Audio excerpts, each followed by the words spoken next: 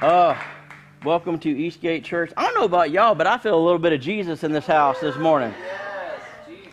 Everyone watching online, I hope you can feel what we're feeling in this place. Man, it is a great day to be in the house of God. Speaking of people online, big welcome to everyone who's watching right now. Can we say welcome to everyone joining us online today? We're so glad that you guys are tuning in. If you would, remember to hit that like button and that share button so that we can reach as many people as possible with the gospel of Jesus. The live stream broadcast from here goes out to over 68 countries across the world, so we're reaching people for Jesus. That's all to His glory for sure. And we're so glad that you guys are joining us. And even in-house now, take a second to maybe check in and share that live stream. Just watch the volume on your phone so that we can reach as many people as we can. I'm so glad that y'all are here today. I say this often, but you could absolutely be anywhere else on the planet today, but you're here.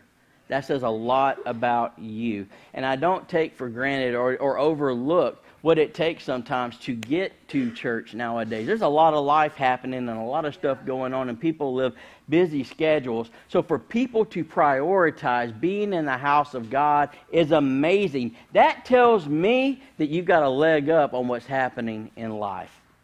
It really does. Because when you prioritize Jesus, everything else falls in line. So let me say thank you for being in the house of God today. I know the Word is going to bless you. Did the worship bless you this morning? Man, there's just something special about getting together with the body of Christ. You know, I hear people say one of the most wrong things I've ever heard. They say, well, you don't have to go to church to be a Christian. I was like, well, you kind of do. You kind of do. Not everyone in church loves Jesus. I'll give you that. But this is what I know. Everyone that really loves Jesus is in church. Amen. They'll find a way to get together with the body of believers. So I'm glad that you're here today. We've got some people to baptize at the end of service today. I'm so excited about that. These baptism services are some of my favorite services. And we just got some amazing people that we're going to celebrate at the end of service and celebrate what God has done in their lives. But are y'all ready to get into the Word today?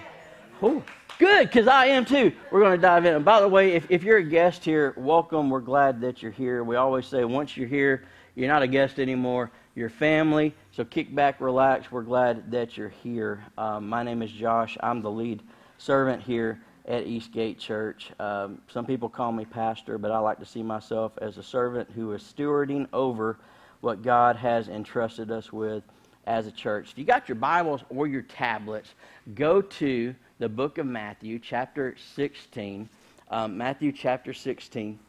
We're going to get into one of the most amazing blocks of Scripture you're ever going to read. You guys like cake? We're getting close. I know that just sounded like a random transition, right? Talking about Jesus in the Bible. Let's go cake. Cake is good. Cake is good. I'm a big fan of food. Without it, I don't think I would be here. So I'm a big fan of food. Thanksgiving is rolling up. You guys excited about the Thanksgiving season? I love it. Thanksgiving matters. Celebrate Jesus all year long. I get it, but it's Thanksgiving, Christmas, at least in my world.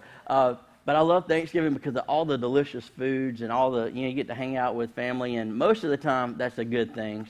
Sometimes it tests you a little bit. But it's always good to see all the different kinds of foods. I love cake. I love cake. Cake is my enemy right now because I'm on this campaign to become skinny Josh. And it's going pretty good so far.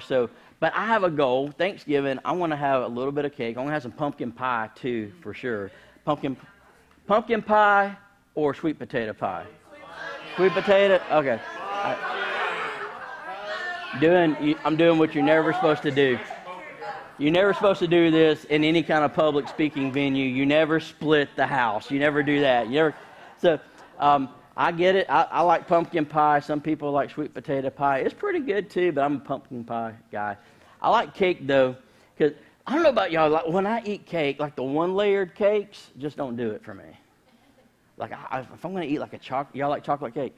If I eat chocolate cake, I want like at least 2 layers, maybe 3 layers to that joker. You know what I mean? I'm like icing, cake, icing, cake, icing, cake.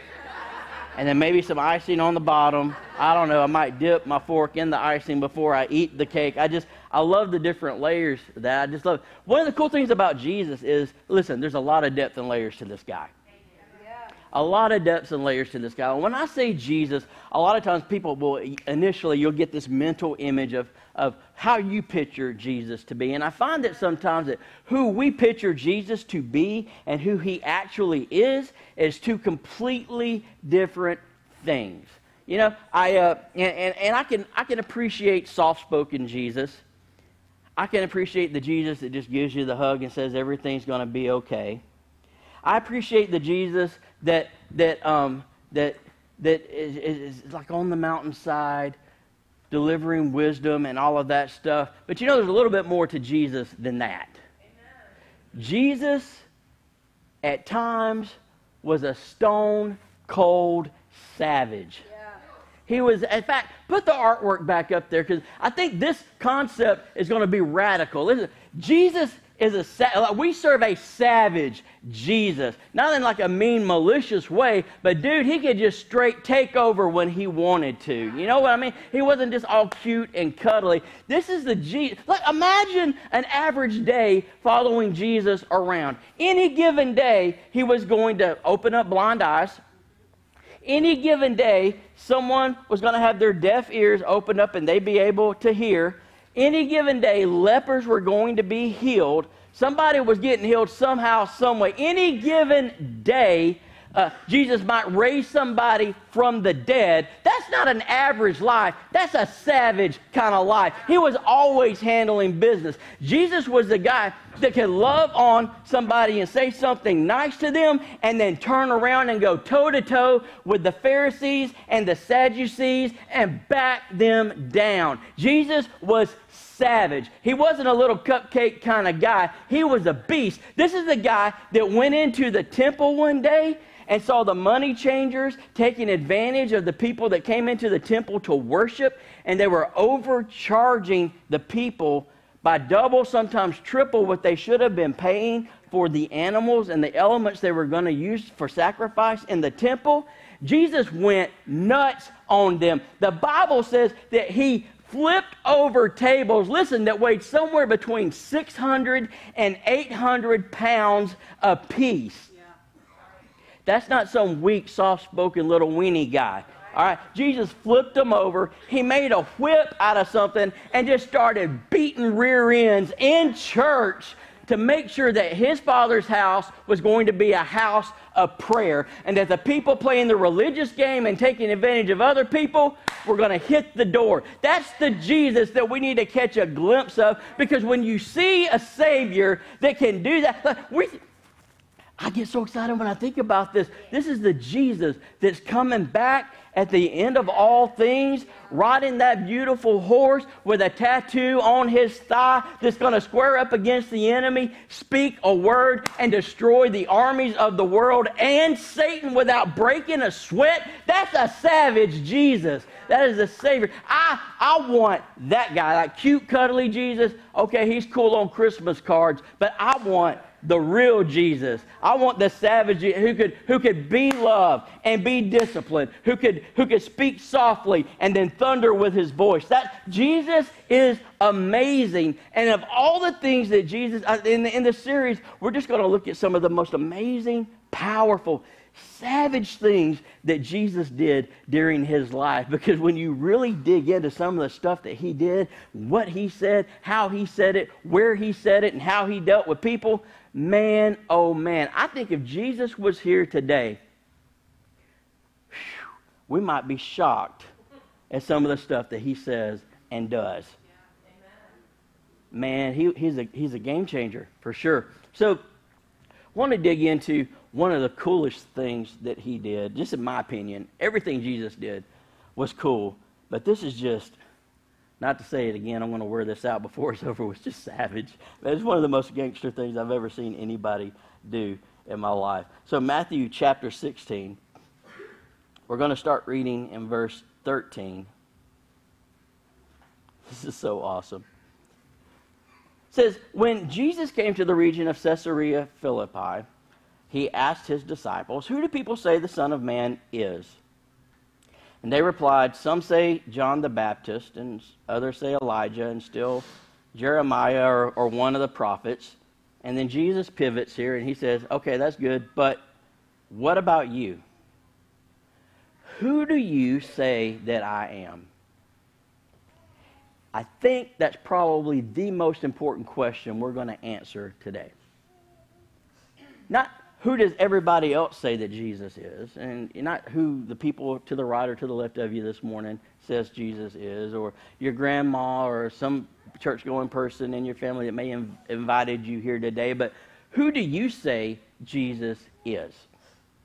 Because that's what matters the most. That's what matters the most. In fact, I'd say our perception of Jesus will determine our priorities in life. Our perception of Jesus determines our priorities in life. In fact, who he is to us literally shapes how we prioritize everything in our lives. If he's just something we go visit on a Sunday, then our life is going to reflect that, But if he's everything to us, then our life is going to reflect that also. Everything stops and starts with our relationship with Jesus. Make sense? I think too many times what we like to do, and I've been guilty of this in the past, is we like to carry around this little box, the God box or the Jesus box, that we like to put him in. So we live our lives, we do our own thing, but he goes in this little box. And listen to it. This is what happens. When we go through a tough time and we need comfort, well, we open up the box. We go in there, we go to the God box, we go to Jesus, and we get our comfort, because in that season, he represents comfort to us. That's who Jesus is. And once we get the comfort and the storm is past, he goes back in the box, goes back on the shelf, so we can live our lives until something else happens and we hit some kind of financial trouble. Oh, now we need somebody to provide, so we go back to the box. God, I need you to provide. And when we get the pressure off of that situation, close the box, God goes back in it, back up on the shelf. He becomes something that we go to when we need something, instead of Lord and Savior of our lives, instead of Lord and Savior of our lives. It's a big difference here. That question, it just kind of cuts through the noise and gets straight to the point. Who is Jesus to us? For a lot of people, Jesus is this right here. He's what other people says that that some people call you a prophet. Some people call you John the Baptist. Some people call you... No, who am I to you? Because I got news for you. Jesus is not something that you run to or pick up the phone and call like some late night booty call when you need something, okay? He is King of Kings and Lord of Lords. He is all powerful, undefeated, miracle working. I love you so much, I'll die for you, Savior of the world. That's who he is. Not somebody that you just run to. And I think sometimes our concept and look on Jesus is not exactly accurate, because a lot of us haven't really experienced who he is.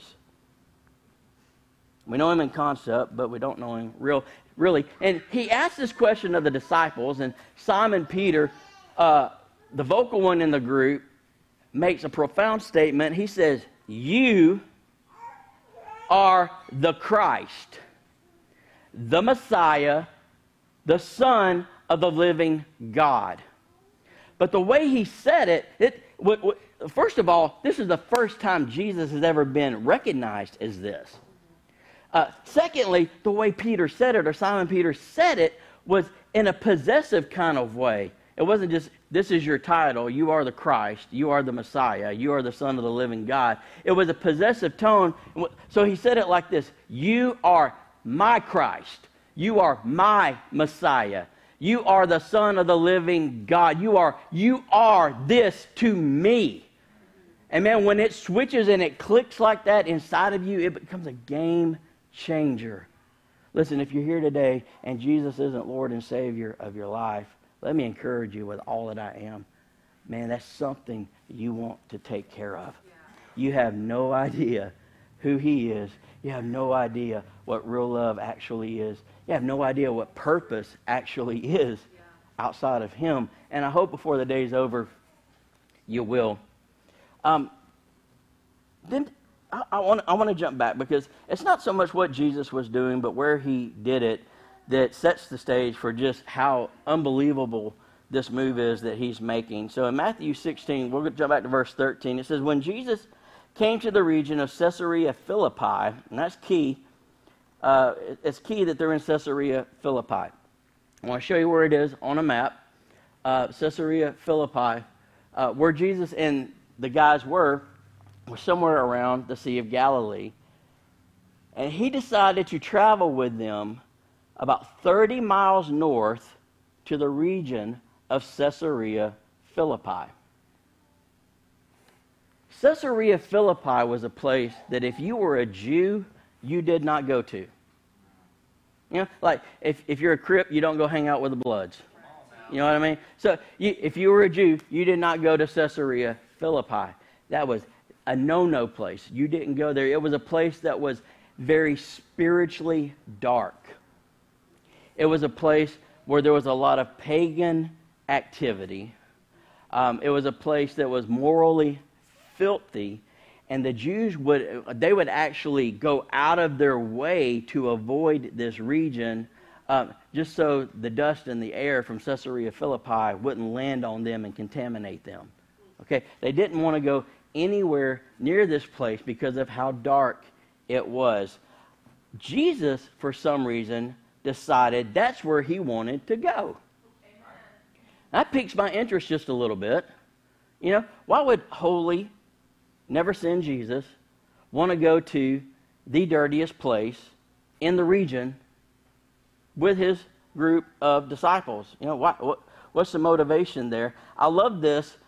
Jesus had this way of doing what the Father told him to do and saying what the Father told him to say. And Jesus, in this instance, is doing what's spiritually right, not what was culturally acceptable. He was on a mission. And I was thinking about it. Well, of course it makes sense for the light of the world to go to the darkest place, literally, in the known world at that time. So it wasn't just a regional thing. This is the most spiritually dark place in the known world at the time. This is where Jesus goes. He goes to this place to ask the disciples this question: who do you say that I am? Now, I don't know about you. I hate puzzles, but I like to figure things out. You know, my wife, she loves these little jigsaw puzzles. I hate them. You know, but I want to figure out motivations and why people are doing these things. And I'm like, well, why would this guy, for some reason, pick up and go 30 miles to a place he's not supposed to be to ask a question he could have asked these guys by the lake? You ever wondered stuff like that? I'm just like, what is going on here?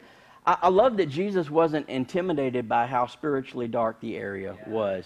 And I got news for you today. It doesn't matter what's going on in your life. Jesus is not intimidated by the darkest parts of who you are. He will walk right up in there and let the light of his love shine and bring about the transformation that he needs. Don't you ever feel like you're so far gone that Jesus can't reach you, because that's the place that Jesus likes to hang out the most. So if you feel like you've gone too far and there's no hope for you, hey, guess what? Look over your shoulder. Probably Jesus is right there, because that's the kind of person he was always after when he was on this earth. Good news for you, he's still after that kind of person today. Good news for me, he's still after those kind of people. I know where I came from and how far gone I was. And if he can do something in me, I guarantee you he can do something in you. And when we talk about what God does, sometimes we like to do the PG version. Or the PG-13 version of our testimonies. You know, he'll get up all in the R-rated NC-17 stuff that you don't want to tell anybody else about, and bring about life transformation and change. Just to give a picture of how dark this area was. Because one thing to say spiritually dark, I want to give you a little bit of history around this area. The area of Caesarea Philippi, it's kind of pixelated on the screen, but on this screen you can see it just a little bit better. This was a place where the Canaanites used to worship Baal. Okay? It's a region where for over 1,000 years, the Canaanites would worship the false god Baal. They would there would be human sacrifice taking place. They would sacrifice their children to the false god Baal. It was disgusting. There would be, I'm looking around here. Okay, I'll say it like there were temple prostitutes there, considered part of worship to Baal. So all of that was going on in this region for over 1,000 years. It's a spiritually dark place. So when the Romans and the Grecians came in and conquered the area, they then, in that same area, set up this temple area. And it's the temple for Zeus and Pan, two prominent gods or false gods that they worshiped as a society, Zeus and Pan.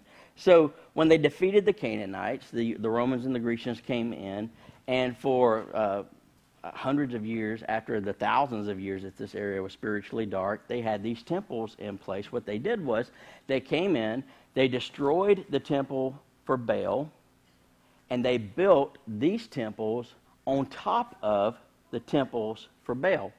Because what you did in those days, when you were a kingdom that conquered another kingdom, you would pick strategic buildings or symbols in that kingdom, knock them down, and then build your stuff on top of it.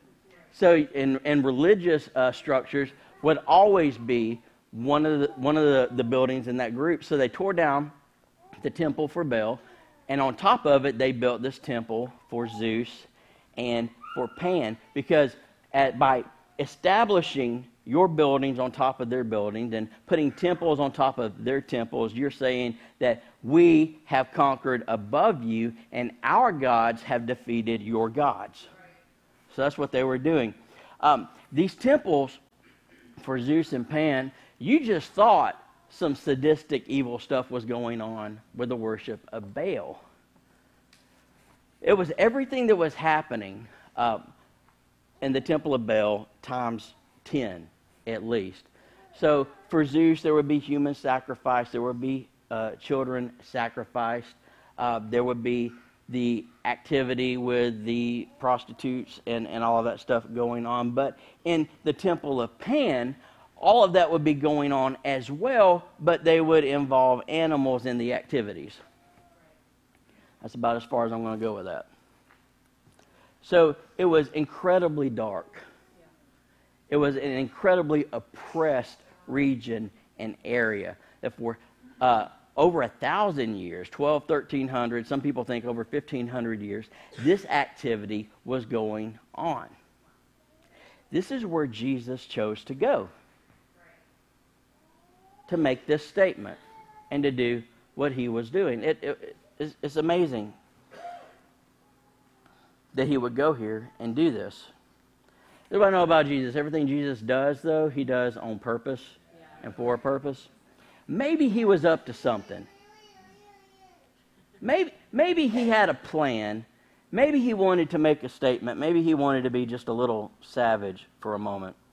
So in Matthew 16, we're going to keep reading here, starting in verse 17.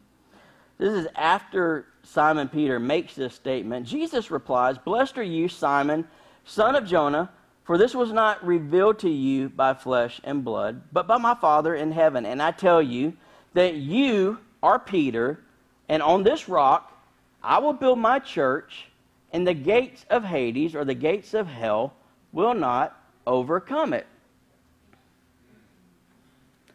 Well, now the plot gets a little bit deeper. Jesus is starting to add a little bit more meat to what he's throwing out here. So what is going on here? Well, I want to break down some of these words, because like the translations of the Bible that we read today, okay, are not the original Greek manuscript or the original Hebrew. It's not. They are dynamic translations of those original scripts so that we can understand, at least in heart and in concept, what was being said in a language that's common to us today. It's translated. Sometimes what's really said in the meat of it gets lost in translations. That's why I always tell people it's good to use multiple translations of the Bible when you study.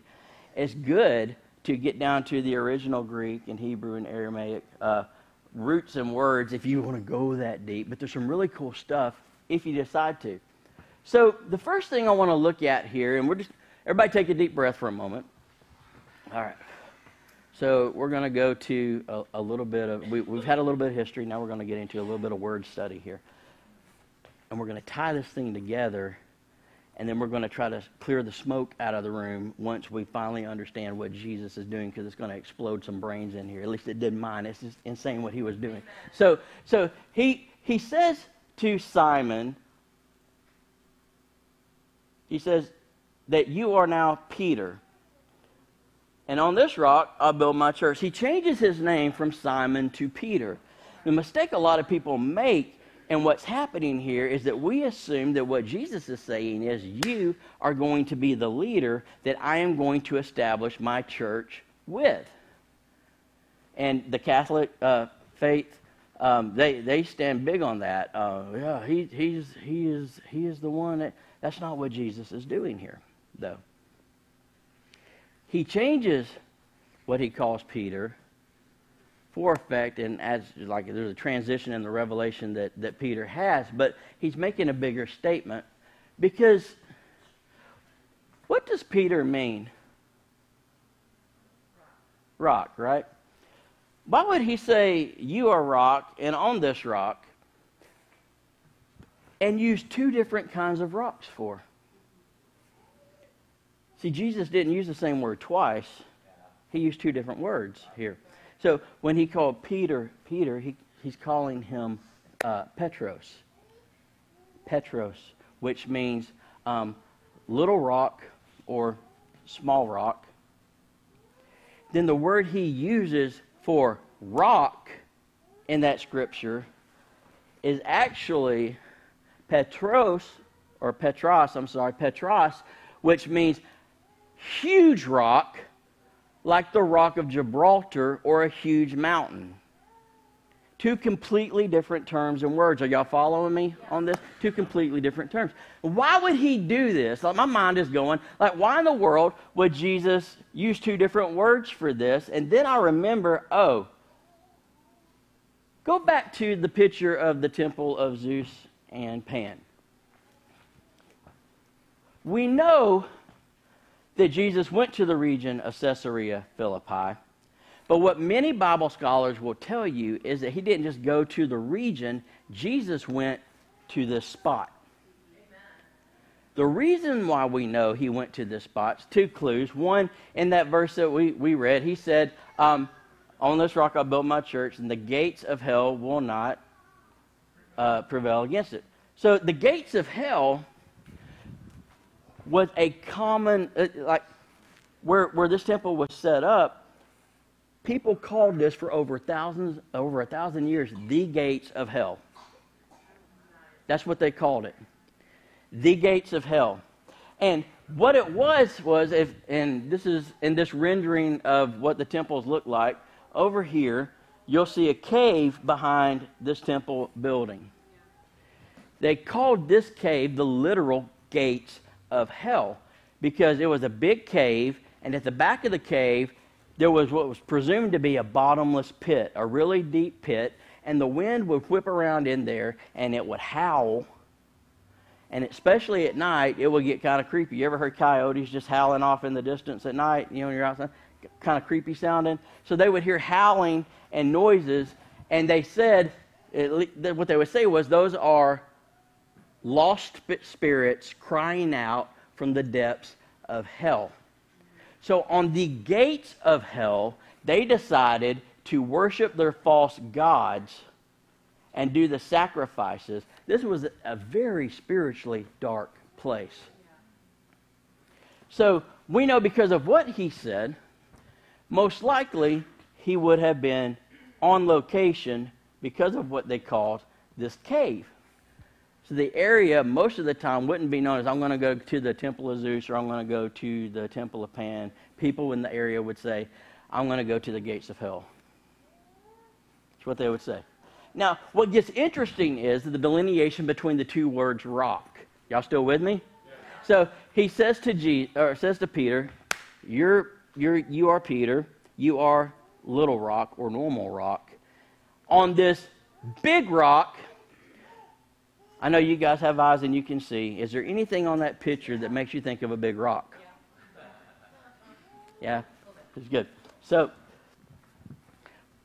more than likely, not only was Jesus on site, Jesus had the disciples on top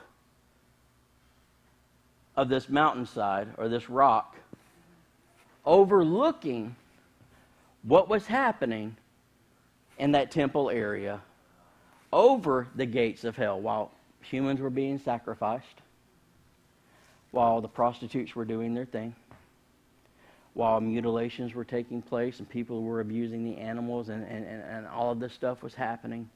Jesus was there above it making a proclamation. Now that by itself is kind of cool, but it gets much more cool. Go back to Matthew chapter 16, verses 17 and 18 again. So I kind of understand the difference between Peter and rock. Then he says, I will build my church. That word church that we have in Scripture, that's a concept we recognize today, but that's not what Jesus was saying in the original Greek. Everybody say original Greek. Make sure you are still with me. It's not what he was saying. He uses a word that we roughly translate to be us gathering together as believers in Christ, as church. What he uses is a word called ecclesia. Yes. Ecclesia. Ecclesia is very different by definition than how most people think the church operates. It's actually not even a word that he made up on the spot. It was an existing word used by the Greeks and by the Romans. The ecclesia was a governmental term. Ecclesia was a called out group of people. So like out of this group of people, I would pick 5 of you, and y'all would be the called out ones, or the ecclesia, to come out of the crowd to function as an extension of the king or the government to the remaining people. So the ecclesia were a representing, governing body that operated under the authority of the king, but they had all of the authority of the king. So when they spoke, it was like the king speaking. And are y'all catching this right now? So he says, this is what I'm going to set up here. I'm going to set up not just a church where people gather together to sing.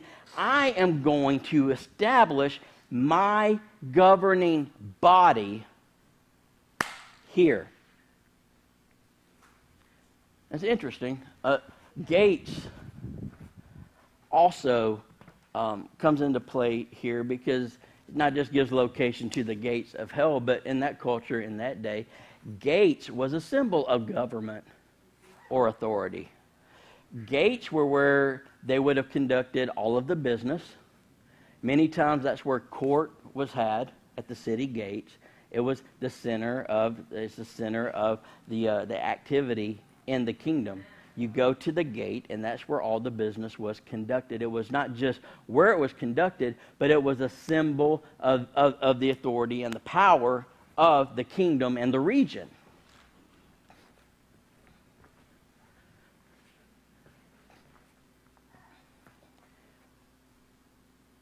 Blows me away that Jesus walks 30 miles with these guys to the darkest place on the planet, to a place called the gates of hell, the kingdom of hell, the government of hell, because that's what gates would have represented.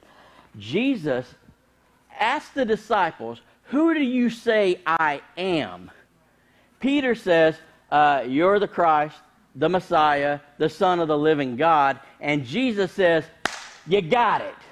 You got it. And because you've got it, right here, above, on the rock, above the worship and the gates of hell and all the stuff that's going on, above it, I will establish my ecclesia, my governing body, on top of the gates of hell. I will establish my church on top of the temples. You know what Jesus was doing? This is one of the most savage moves ever. He was saying, I am here to conquer it all. I'm setting up my kingdom on top of this kingdom. That means that I have overcome, that I have conquered, that I have put it all under my feet.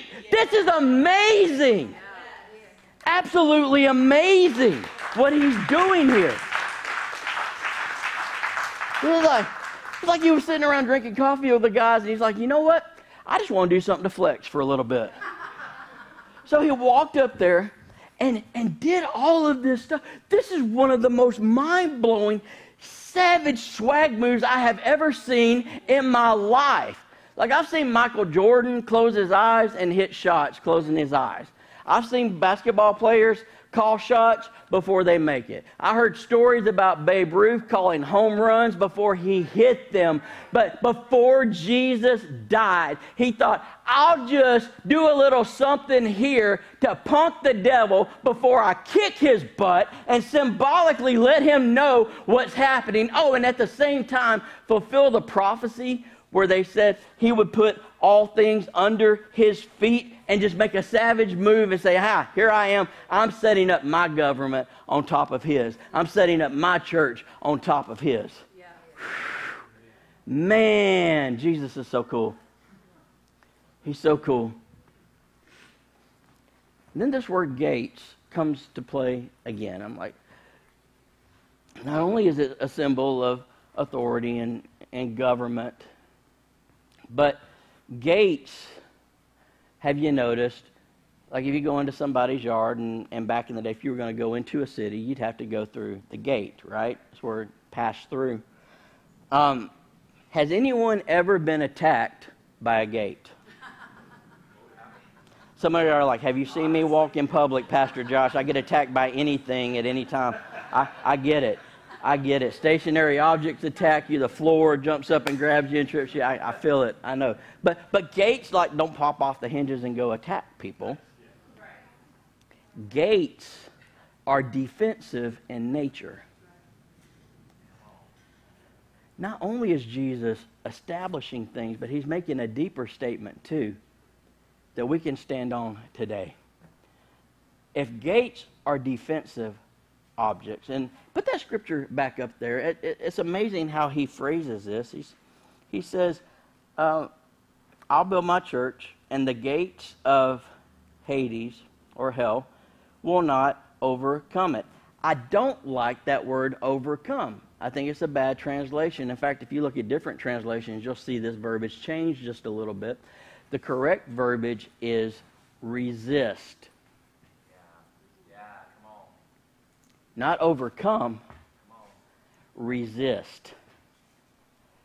What he's saying is, I'm establishing myself above this. I've conquered all of it. And the gates of hell, the government of the enemy, what he has established here, will not be able to withstand. Not overcome, withstand my church. Will not be able to stand against the flood that I'm about to unleash. Whew.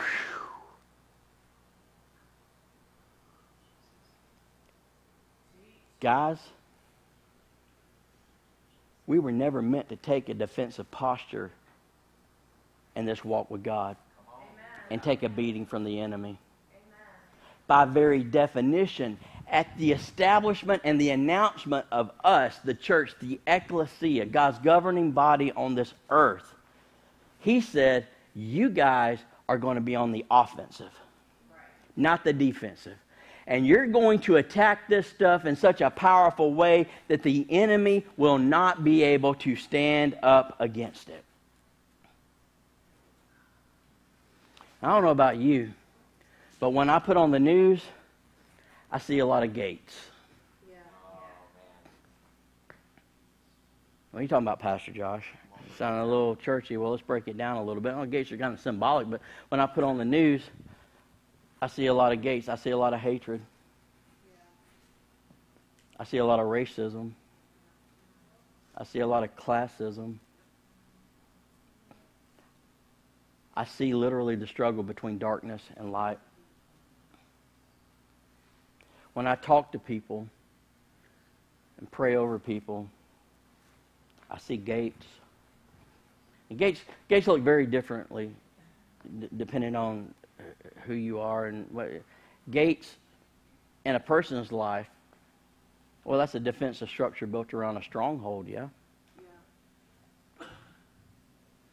Jesus says, not only have I come to destroy the stronghold of the enemy, but I'm equipping you and telling you to go out and to continue destroying the strongholds of the enemy. Amen. Guys, we got a lot of people to reach in this world. Yeah. Bigger question for you with regards to gates. What gate needs to come down in our lives? Come on. Yeah. This is what I know. It's hard for us to rally and go affect the world when we're boxed in by gates in our own life. They keep people out and they also keep people in. What gates need to come down in our lives today?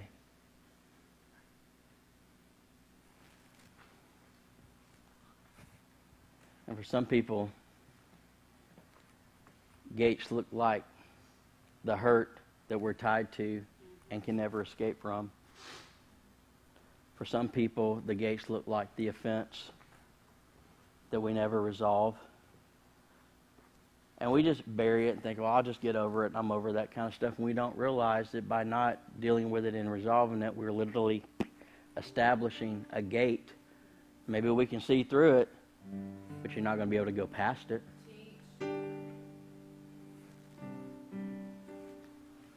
I wonder how many gates are here today. Gates in our marriages, gates with our children, gates of addiction.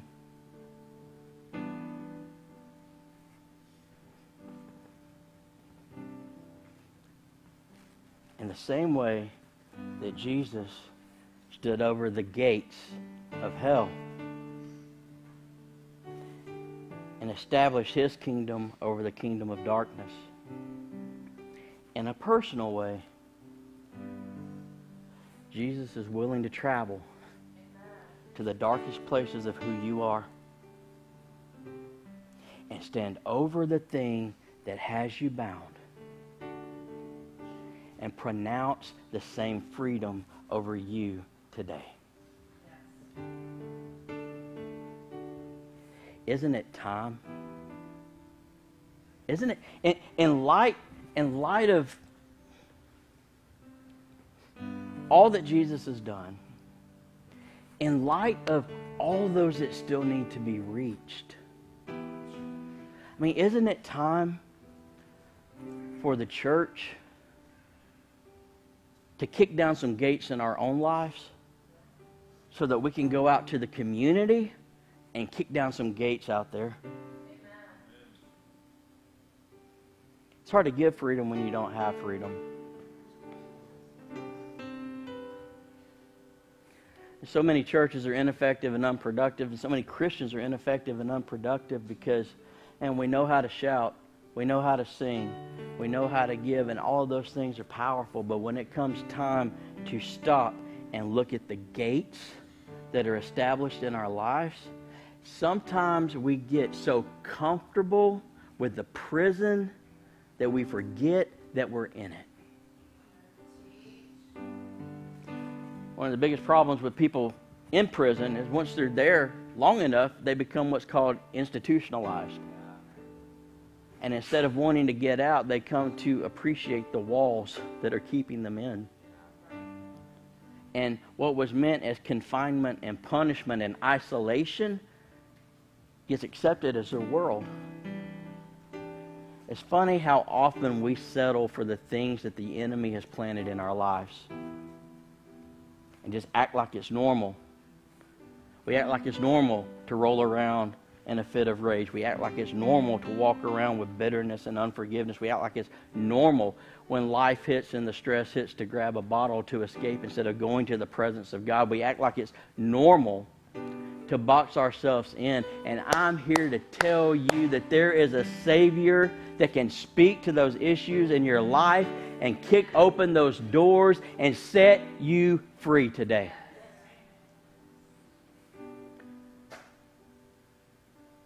The gates of hell will not withstand it.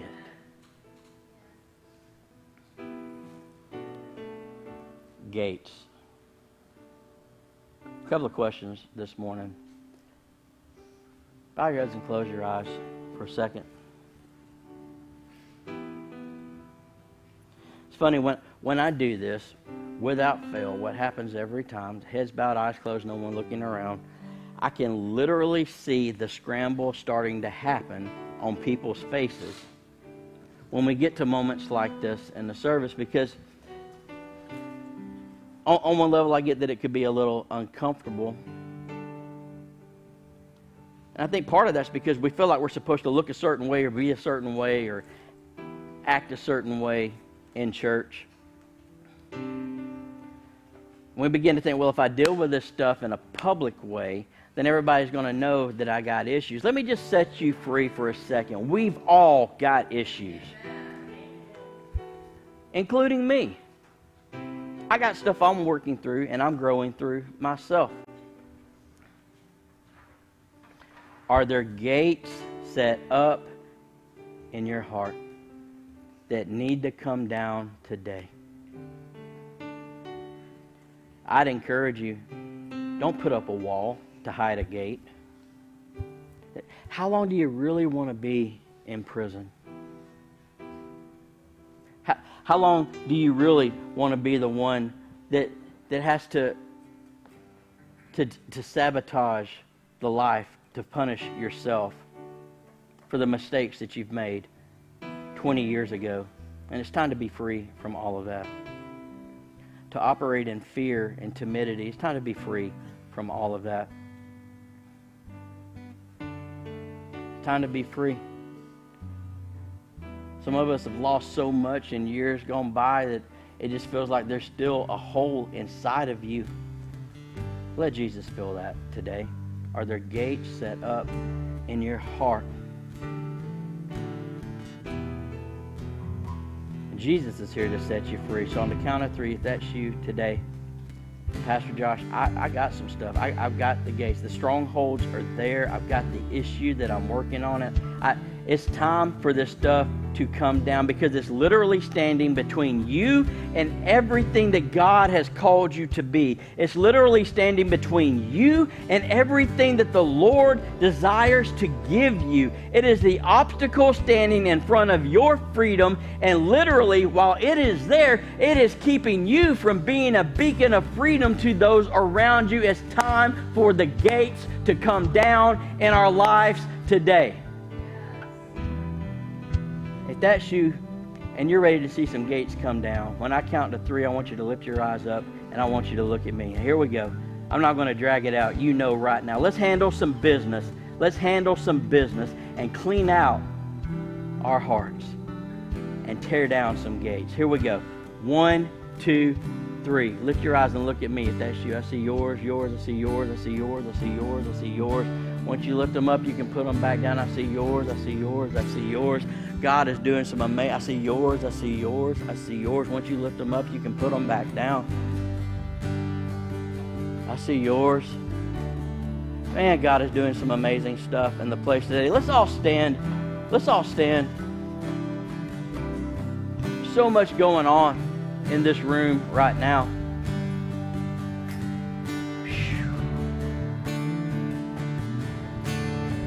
There's a lot of stuff. There's a lot of stuff. Let me ask you one more question while we're all standing. While we're all standing, just bow your heads and close your eyes one more time. I think God wants to take this just a little bit further today, because everything starts with Jesus and it ends with Jesus. And facing the issues and obstacles in life, it just doesn't quite work unless you do it His way. Our strength is not enough to get it done. We have to do it off the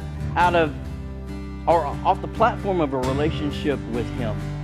Question for you this morning: is Jesus Lord and Savior of your life? Not, I go to church, or I believe in God. And the Bible actually says the demons in hell believe in God and tremble with fear. Believing in God never did anything. And a lot of people think sometimes, well, if I'm good, I'm just going to wait to get right with God because I got some stuff I need to fix in my life, and I'm not good enough yet, and I want to make sure that I got this stuff settled before I come to Jesus, because I don't want to be the hypocrite that I complain about seeing in church. Well, I got news for you. If you could fix it on your own, Jesus wouldn't have had to have died on the cross to pay the price for your sin. The fact is, we can't do it on our own. The Bible says that we've all sinned and fallen short of the glory of God. That's me included. None of us are perfect. We get twisted sometimes in our minds and think that God takes bad people and turns them into good people, and that's not what happens. He takes spiritually dead people and brings them back to life. That's what Jesus died for. Not behavior modification, trying to act a certain way or be a certain way. He says, no, forget that junk. Let me be your Lord and Savior. Let me get inside that heart, and I'll change you from the inside out through my strength and not yours. That's the difference between life transformation in Jesus and religion. That's not what I'm talking about. I'm not talking about religion. I'm talking about a life transformation in Jesus. Do you have that? Is He Lord and Savior of your life? Maybe you're here today and that's not the case, but you want it to be that way. I'm going to give you an opportunity. When I count to 3, if you're here today and Jesus isn't Lord and Savior of your life, and I mean real. Not I come to church on Sunday and get stuff right and then I live however I want to between Monday and Saturday. I mean, is it real? The beautiful thing is you can get that right today. When I count to 3, if that's you and you want it to be real, lift your eyes and look at me. I want to pray for you this morning. Here we go. 1, 2, 3. If that's you, lift your eyes and look at me. I see yours. I see yours. I'm going to hang out here for just a second. I see yours. I see yours right there. Pastor Josh, it's not real, but I want it to be real. If you haven't lifted your eyes yet, lift your eyes up and look at me. I want to pray with you this morning and get this right.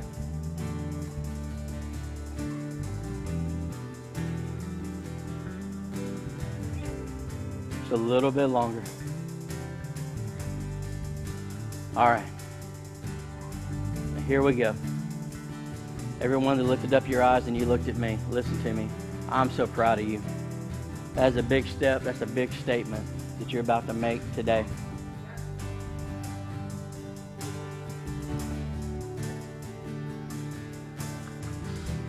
I'm going to pray this prayer, and I want everyone to pray this prayer after me and repeat it. If you lifted up your eyes, you said, I need to make this real in my heart and in my life. I want you to pray it and mean it with all of your heart. The Bible says that if you believe in your heart that Jesus is Lord and you confess with your mouth, that you'll be saved. I'm so excited that this is about to happen. Everyone pray this prayer after me. In fact, can we just do this? I always wanted to be the church that focuses on individuals and not crowds. You know? And I think sometimes the more powerful moments are when they happen individually. If you would, I want to pray for you personally up here today. And there was a good group of people that lifted up our eyes and said, hey, I need to get this right in my heart. I want to pray with you personally. Now listen, I'm not trying to embarrass you, and I'm not trying to make you a spectacle for everyone in the church. That's absolutely not my heart, but this is what I know. Sometimes when you make a decision, it's good to make that decision solid, to make it count, and to make a statement when you make a decision becomes a lot easier to stand in. I want to make sure that I'm setting you up to be able to stand. And I know, like right now, you're probably freaking out. Oh no, is he actually going to ask me to come up to the front? What in the world has happened? I just came because somebody invited me, and now this dude's I'm not trying to talk you into anything, and I would never pressure you into doing anything that you would not want to do. The same way I would never pressure you into trying to make a decision for Jesus. But this is what I know. If the decision you made for Jesus was real, it'll be a lot easier for you to do what I'm about to ask you to do. On a count of 3, if you would, I want you to step out of the seat in the aisle that you're in right now, and I want you to come meet me right here. I want to pray with you personally this morning. Can we do that? I know it's going to take a lot of courage. I know it's going to make you a little uncomfortable, but I think a quality decision is worth taking a stand for. And this is what you need to know, that everybody in here is not staring at you. Everybody in here is cheering for you this morning. We're cheering for you this morning. Is it real? Is it real? Is it real? Is it real? Let's make it real. Heads bowed, eyes closed. Is that you? On the count of 3, I want you to get out of your seat. When I count to 3, here we go. 1, 2, 3. Out of your seat, out of your aisle, out of your row. I want you to come meet me right here, right now. Right here, right now. Come on. Someone always has to go first. There we go. Let's give God praise as they're coming this morning.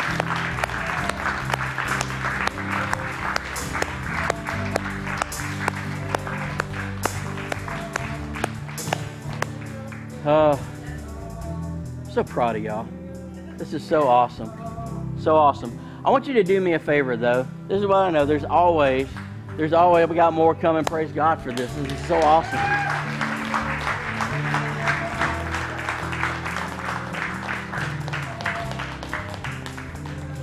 I want you to look at the person standing next to you. Look them right in the eye. Not to be awkward, but look them right in the eye. And ask them this question. Do you need to go down there? I want you to say this. If you need to go down there, I'll go with you. Now, if you need to come down here, come down here. Come down here before we pray. I don't want to leave anyone out. I want to make sure we've got everybody. This is everybody. So awesome. Listen, I'm so stinking proud of y'all. Listen, this is not just another church service. And not just another Sunday. This is the biggest day in your life. And I'm doing everything I can not to scream, holler, do backflips, and jump around and dance up here. You know, the Bible says that when one comes to know the Lord, heaven breaks out in the biggest party ever. Can you imagine? Can you imagine how they're warming up right now? Oh my goodness, guys, I want to pray with you. I want you to repeat this after me. Everybody's going to pray this with us, but man, I just wanted to have a moment with you guys. This is a big deal. It's a big deal. So everyone repeat this after me. Here we go. Jesus, thank you for dying for my sin. Thank you for loving me when I was unlovable. I choose to repent. That means I turn away from my sin. It's wrong. I recognize it. I don't want that. I want you. Transform me and change me into who you want me to be.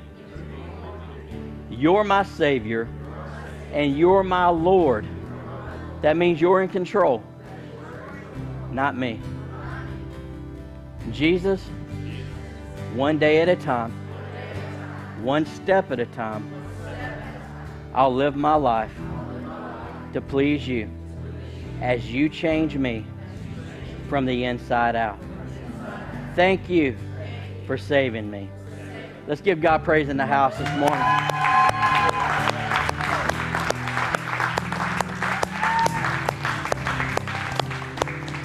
All right. Well, thank you for trusting me this far. Thank you for trusting Jesus this far. If you will, I want to ask you to do one more thing before all this wraps up today. Emily, if you will, come on up towards the tank so they can see you. This is Emily, and if you don't know her, Emily is she's a great woman. She's awesome. Listen, I trust Emily. She's not going to do anything wonky or weird with you. I promise you that. Emily's job this morning is to get you to follow her out of this room into a different room for like 5 minutes to get you out of the noise so that she can talk to you real quickly, all right, about a couple of things. A few things actually. One, if you don't have a church, listen, welcome home. Welcome home. Let us be your church. Let us be your church. Second thing is this. Listen, if you have not been baptized yet, it's just so crucial and critical that you get baptized as soon as possible. Here's why. 70% of people that get baptized stay with their faith consistently. Okay, it's a big step. If you haven't been baptized, or maybe it's been a long time, you might want to consider doing that. And then we have a kind of a group that meets here on Sunday mornings just to go over like foundational things in your faith. I don't know if you've been in church or out of church. Maybe this is your first time to church. We want to make sure that you know that that's available to you. But if you would, please do me a big favor. Emily's right there. So everybody turn around and look at Emily. If you will, pretty please, go with Emily. You're not going to miss anything. We're literally about to play a song, and we'll wait till you get back before we baptize anybody so that you're not going to miss a thing if you came to celebrate someone being baptized. So if you would, please go with Emily. You ready, Emily? All right, follow her, and she'll have you back in here in just a second.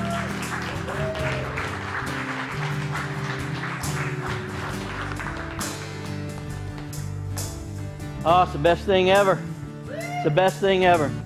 Now, we had some gates we needed to deal with, yeah? So everybody take a second and get it in your mind. What is it? What is this stuff that we're dealing with? You got it? What's the sin? What's the stronghold? What's the vice? What's the gate? What's holding us back in this room? How many of you believe that there's freedom in the presence of God? How many of you believe that there's power in our worship?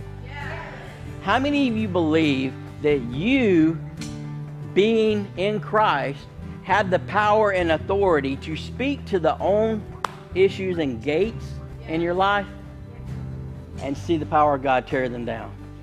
I'm going to pray over you quickly, and the band is going to play behind me, and we're going to have a moment of worship, and we're going to tear this stuff down in our own lives. Now, are we going to do this, or are we just going to hum our way through the song and wait for the next part of service? We're going to do this? All right, so let's all stand back up. Hey, we're getting a good workout in church this morning, huh? Up, down, up, down, up, down. The band's going to lead us in a song. We're going to pray this stuff out and be in the presence of God, and then we're going to have some more fun. So, Father, in the name of Jesus, Lord, let every stronghold come down. Father, there are times where we need to reclaim our own territory in you. If we're your ecclesia, if we're your governing body, then it's time for us to kick down the gates in our life so that we can kick down the gates in this world around us. Father, let the gates fall in these next few moments in the power of your presence. In Jesus' name, let's worship God for just a little bit.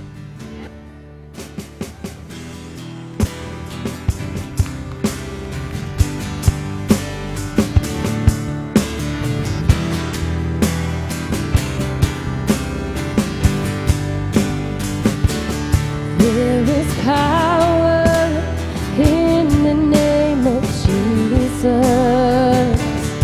There is power in the name of Jesus.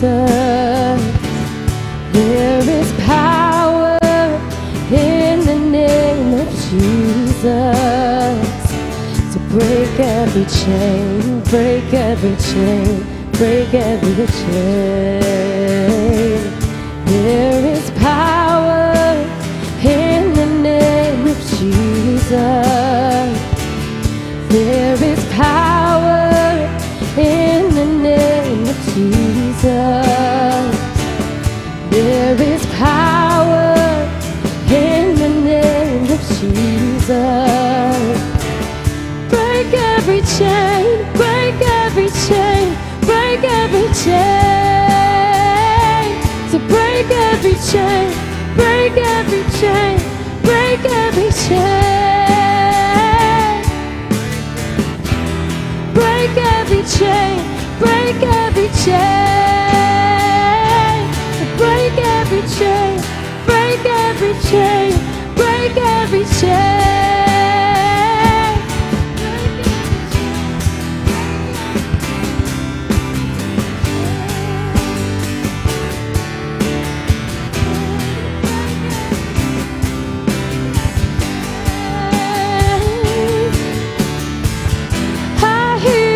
Chains falling. I hear those chains falling. I hear those chains falling. I hear those chains falling.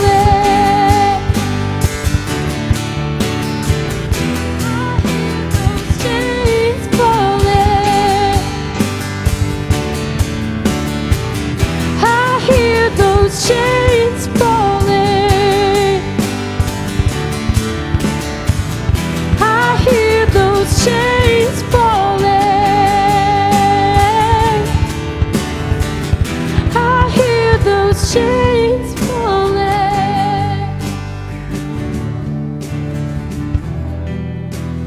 So what does the Bible say? It says, whom the Son sets free is free indeed.